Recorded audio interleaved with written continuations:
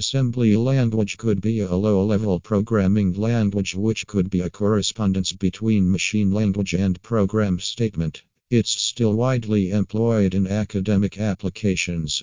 The most widely used application of programming language is in devices and microcontrollers.